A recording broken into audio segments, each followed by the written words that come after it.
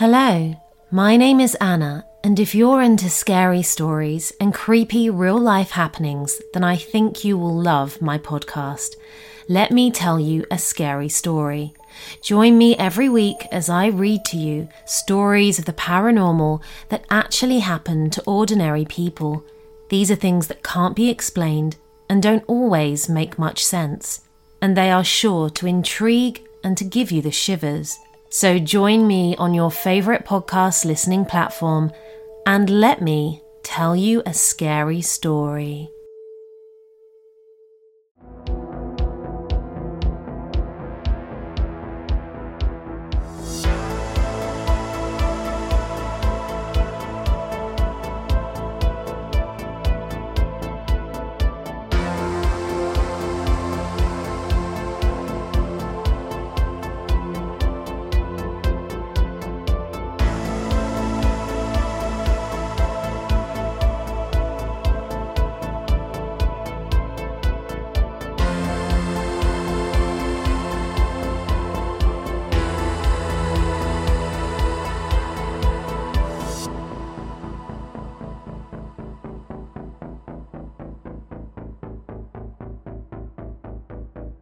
Welcome to episode 64, Indiana. Yes.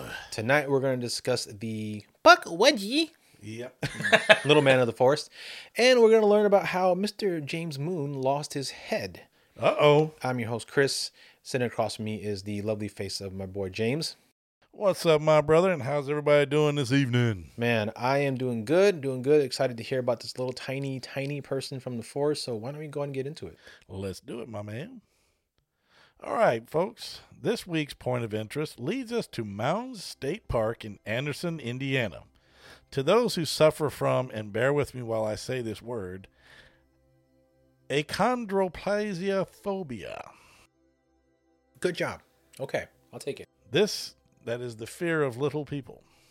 How is the fear of little people such a long-ass word? I do not know. Can't you just say, like, you know... It's achondroplasia phobia. Just say little phobia? Yeah. Easier. Done. Boom. Yeah. Midgetitis? I mean, I don't know.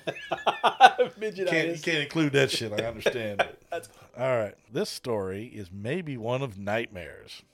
There are actually a lot of people that are afraid of little people. Yeah. I knew one personally that was afraid of... Hazel is. Hazel...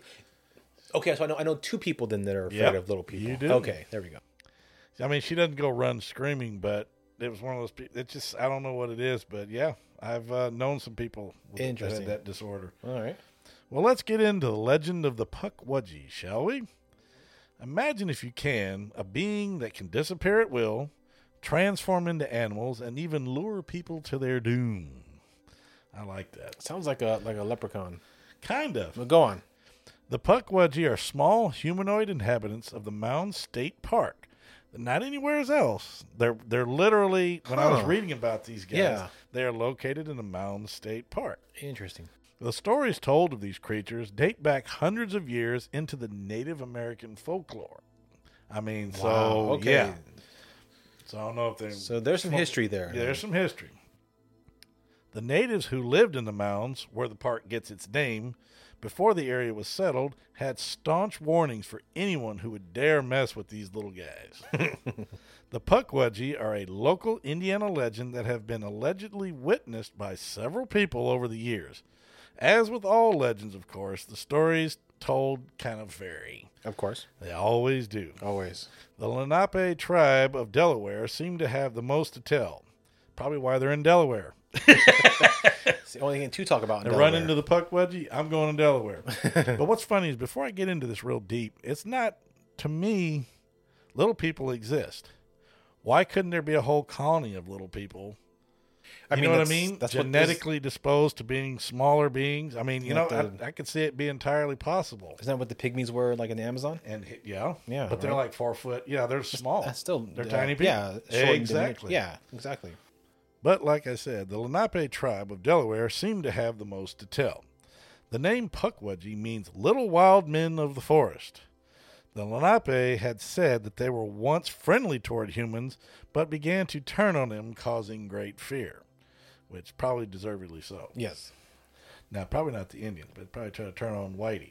Oh, of course, Whitey shows up, screws everything Shows up. up, start giving all kinds of diseases and stuff. Next thing Yep. you know, boom, they're dead. According to them and the stories they've imparted, if you mess with a Pukwudgie, they would trick you and follow you and cause harm. Trip you, cause you, stuff like that. They were also known to kidnap people, push or hurt people, attack with miniature weaponry. Cute. That I love that That's one. cute. And I think of that doll from Trilogy of Terror. Yeah. They also kind of sound like Ewoks to me. Yeah, Yeah. exactly. Little Weird. crude weaponry. And they can also manifest into deadly animals to scare you away. Wow, these guys are powerful, huh? Yeah, little wizards. From eyewitness descriptions, as I do in quotes, Air quotes. eyewitness descriptions. Yeah, they are said to resemble goblins. They are described as being about 2 to 3 feet in height and dressed in blue robes or shirts. Or shirts. That's what it said. Shirts. I love it. That's wonderful. Got this shit straight. That's right. They have a blonde helmet hairstyle. Okay, now they sound like fucking That's Oompa Loompas. Go on. that's what From the newer one, not the classic, but the newer one, yeah. But that helmet hair actually helps shape their face. So that's what it said. It shapes their little round faces. And of course, as always, there is no photographic evidence. In the epic titled Song of Hiawatha, which a lot of people have heard of, written by Henry Wadsworth Longfellow, retells the story of these creatures and may shed some light on what they may have looked like. Of course, if nobody's, I don't know if he's seen them either, but he wrote about them apparently. Okay. I did not go read the poem, so I didn't okay. have the time, didn't care to. But it might be worth reading. So At some point. yeah. I personally am picturing a rampaging group of pissed off garden gnomes, but that's just my opinion. That's what I was thinking in my head, too, yeah.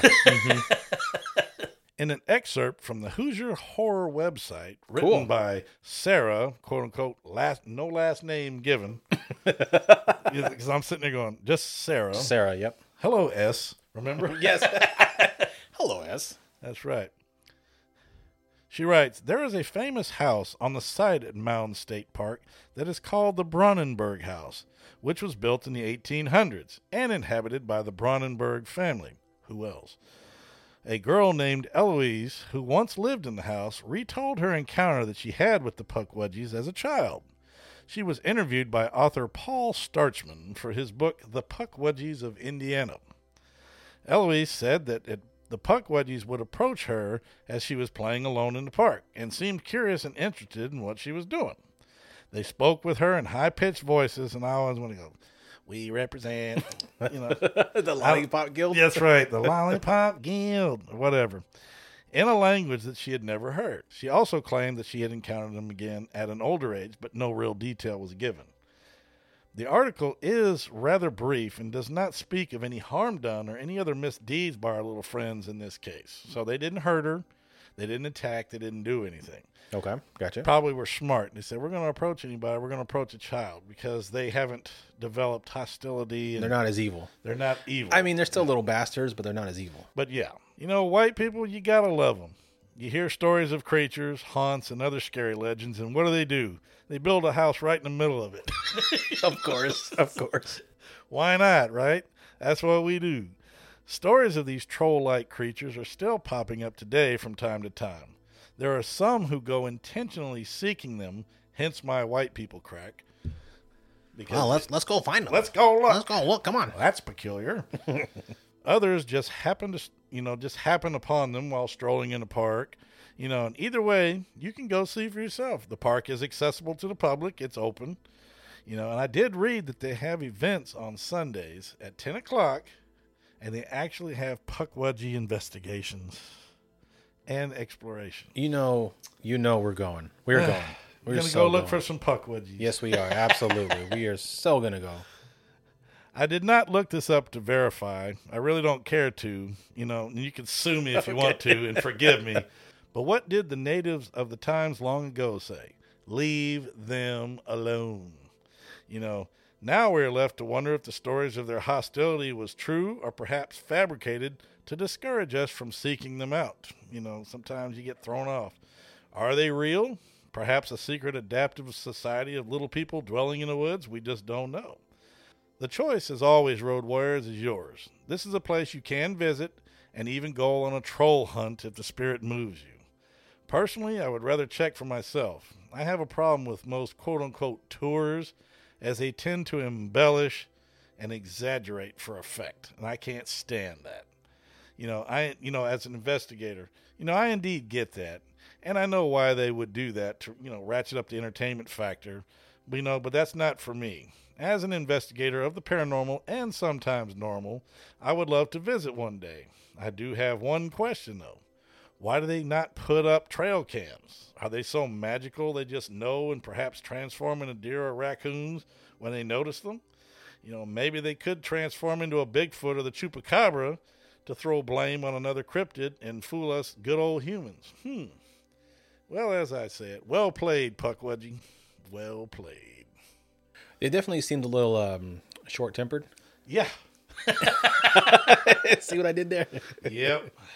Very cool. I have heard of the Pukwudgies, but I have not heard the story behind them. The name did ring a bell when I was looking very it up. cool to hear about it. Yeah, but I didn't realize it was as localized as it was said. I didn't either. No, I thought they were all over, but they're not. Yeah, now there's probably variations of the Pukwudgie in other regions, because like Ireland has their leprechaun legends and stuff like that. Right, which sounds very similar. Absolutely, yeah, it sure does. And I mean, certain other countries like Ireland, whatever, have stories of fae that are supposed to be diminutive size. Exactly, and they're also supposed to be sort of similar, trickster or that kind of creatures where they mess with people, or they're fine as long as you leave them alone, but when you go mess with them or go seek them out, then trouble ensues. Yeah, I did see the word fae mentioned during some of the writing, the research I was reading, but I just used the goblins reference. Gotcha. Yeah, which makes sense. It said goblins or fae. I could have said either or, but I mean, it's all one under one big umbrella. Indeed it is. All right, bud. We're going to take a break, and then we'll get into the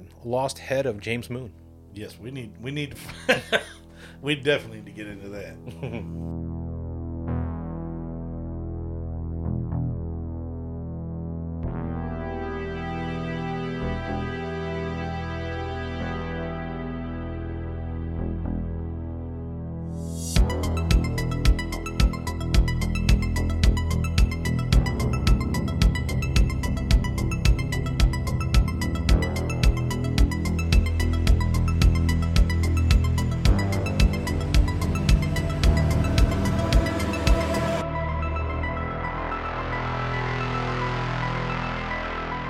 All right, so before we get into this tale, let's acknowledge the source for this story. It's Mrs. Wakeman versus the Antichrist and Other Strange But True Tales from American History by Robert Damon Schneck. Nice.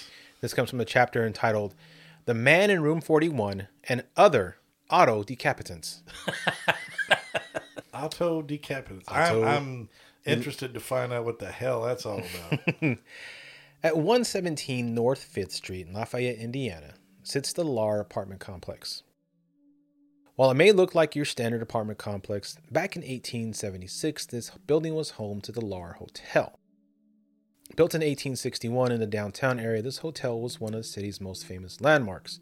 It boasts an impressive list of famous guests, including Ulysses S. Grant and Mark Twain.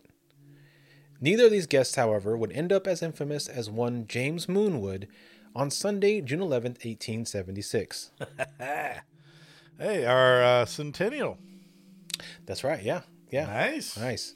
On that day, Moon arrived at the hotel in a horse-pulled wagon with a heavy trunk containing 4 30-inch lengths of 1x5 lumber, a wooden soapbox, assorted screws, leather straps, a dowel, a brace, and 3 bits, a wrench, a screwdriver, a candle, a few yards of lightweight cord, matches, and a pencil, and a partridge in a pear tree. I was going to say, some beef jerky, and a toilet paper roll, and a midget. Some Jolt soda, other kind of things, yeah. Some Monster Energy drink, yeah. Sink.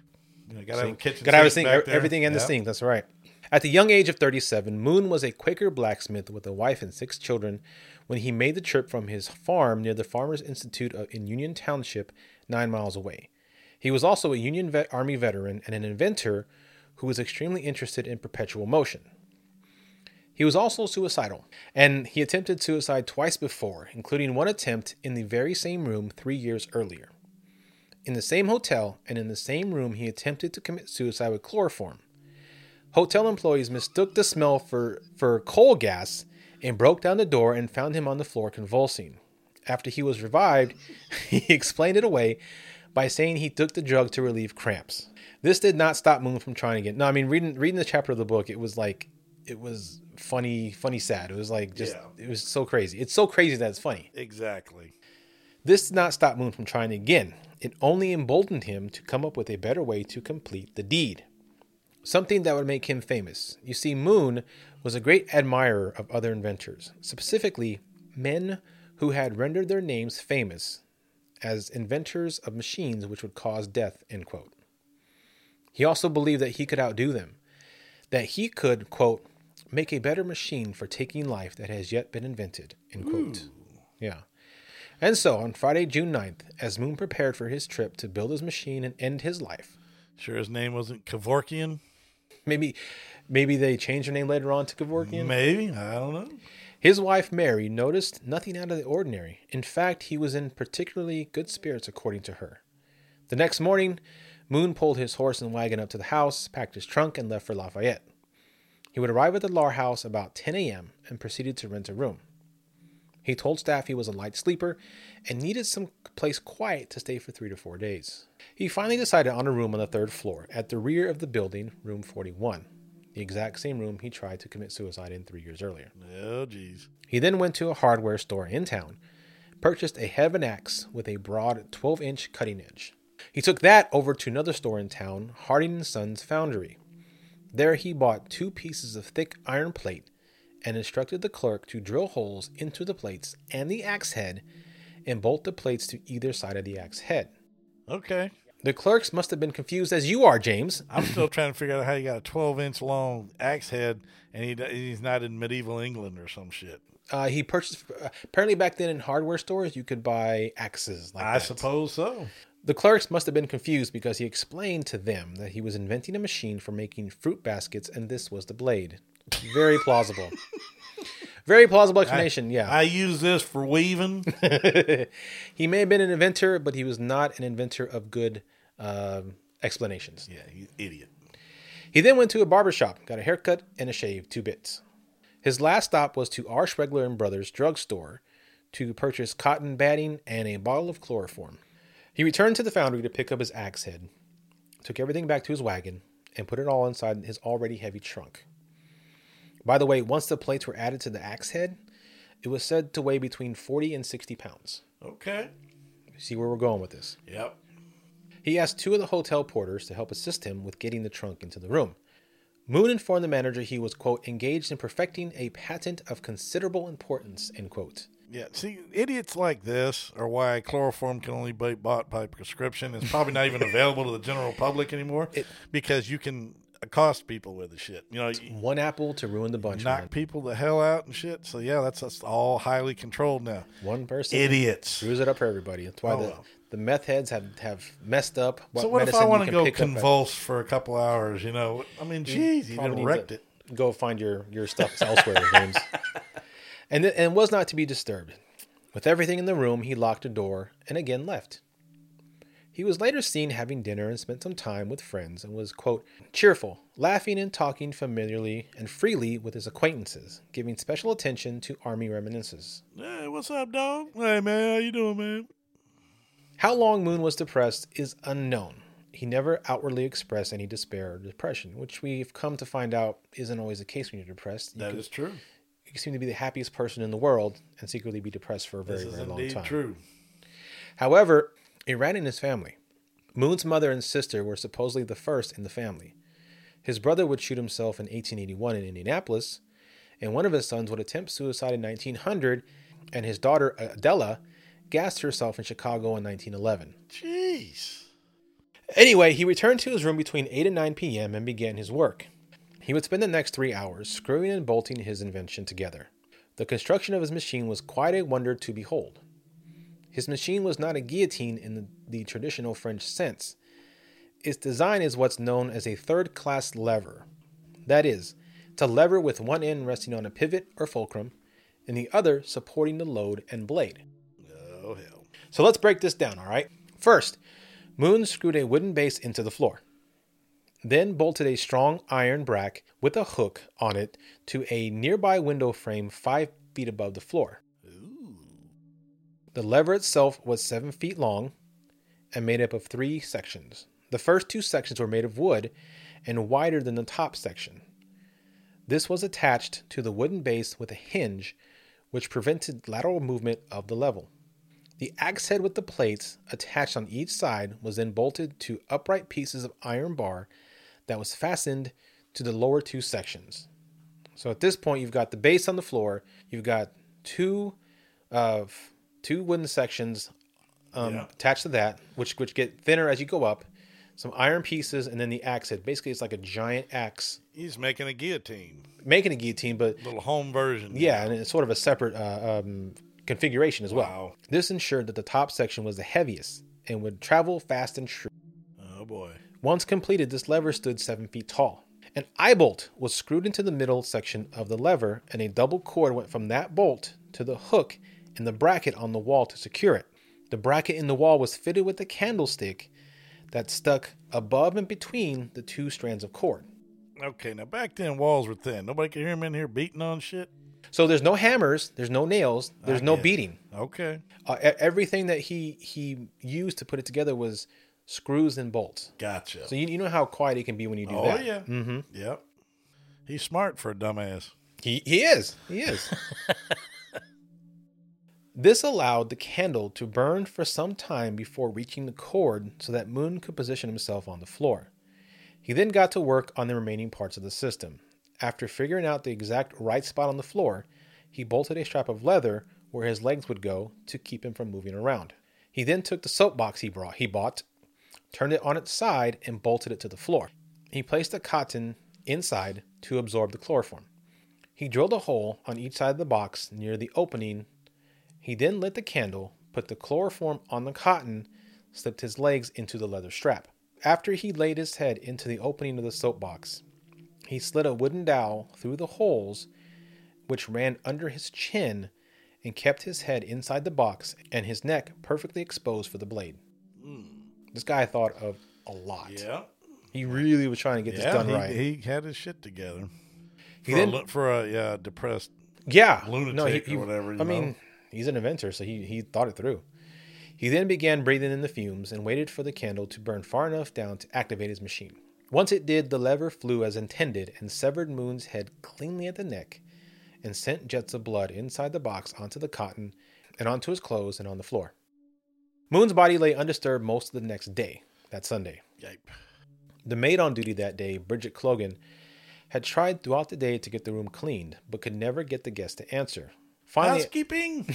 You want mint for pillow? That's right. That's what I kept thinking when I read that part. Yep. Finally, at 5 p.m., room 41 was the last one on her list, and the guest still hadn't answered. So, she decided to go into room 40 and use the passkey to unlock the adjoining door to 41. Clogan screamed upon seeing Moon's now bisected body, which echoed down the hallway and brought 2 men to the room, who then sent clerks, who summoned the authorities. No note was found in the room, but Moon, ever the inventor, decided to lighten the mood with a little gallow humor. Uh-oh. For upon the lever were the words "Kari Kari, patent applied for," and "For sale or to let." Let for our younger people means rent. Yes. Just letting y'all know that. Thank you, sir. Appreciate that. Hey, no problem.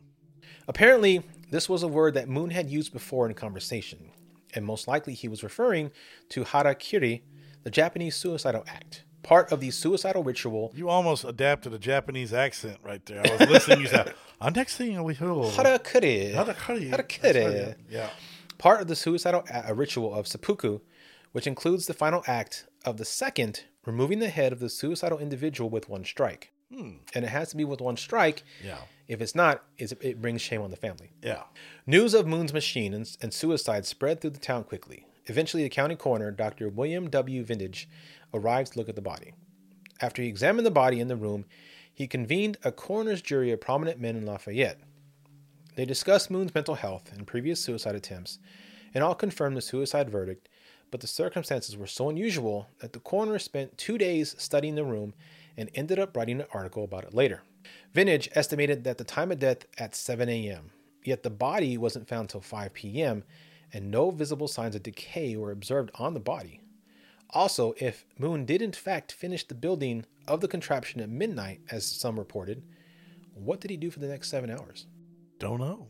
Then they sent word to Moon's wife, Mary, who claimed the body that Monday. After the body was moved, the undertaker then installed the kari machine in an empty room in his parlor. At one point, 3,000 residents from the town and surrounding areas descended on the hotel, retraced Moon's final day, and visited the machine at the parlor. A tad morbid. But then again, back then, wasn't uncommon. Everybody wasn't so sensitive. Brings the curious. Yes, it does. On Tuesday, Moon's oldest son, 16-year-old Arthur, came into town and demanded the machine be returned to his family. The machine was then disassembled, packed into a trunk, and hauled away to be destroyed. Although offers poured in to buy the machine, but the family said they were going to burn the lumber and bury the hardware to rid themselves of its curse. However, by that Friday, the machine was back at the funeral home, and he was charging 5 cents to anyone who wanted to see it. The kid. The director. Arthur or the director? Oh, okay. So in other words, they caved and sold it. No one is quite sure how it got back to Mr. Scudder, the funeral home director. But as Mrs. Moon was now a widow with 6 kids, it's possible that an arrangement was made between her and Scudder for the coffin and funeral services. My family honor is not for sale. $1,000. Sold! I think it was more like, honor is not for sale. That's okay. Right. For the coffin and funeral service, it's going to be about $1,000 for all that. Here, take it. Take it. We'll trade. We'll trade, yeah. I got 6 kids. I can't afford that. Yeah, no shit. The Kari then went on to a multi-city Indiana tour, including Lebanon, Logansport, and Indianapolis. It was then disassembled and placed back in the original trunk. Then it was stored in Scudder's attic. Then it went on tour one last time in 1886.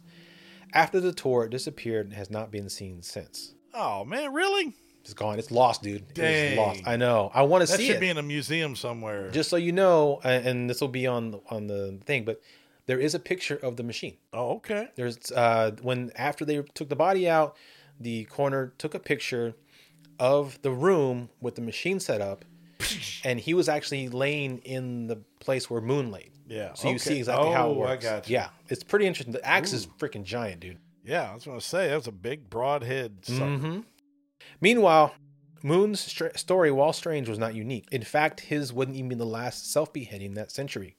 Another man built a machine and beheaded himself in Brooklyn in 1884, and a man in California beheaded himself in a cabin in the Santa Cruz Mountains in 1901. For a short period, though, Moon posthumously made a name for himself and his invention. The hotel kept Room 41 locked and off the reservation lists for the next 10 years. Then in the 1880s, the hotel underwent extensive renovations, and in 1998, the hotel was turned into the historic Lar Apartments, which is what they are today. And apparently somebody is living in an apartment that used to be the room that he chopped his head off. And they probably don't even know it. Eesh. And while there are many stories of the building being haunted, most of the accounts are completely unrelated to Moon and his most unusual death.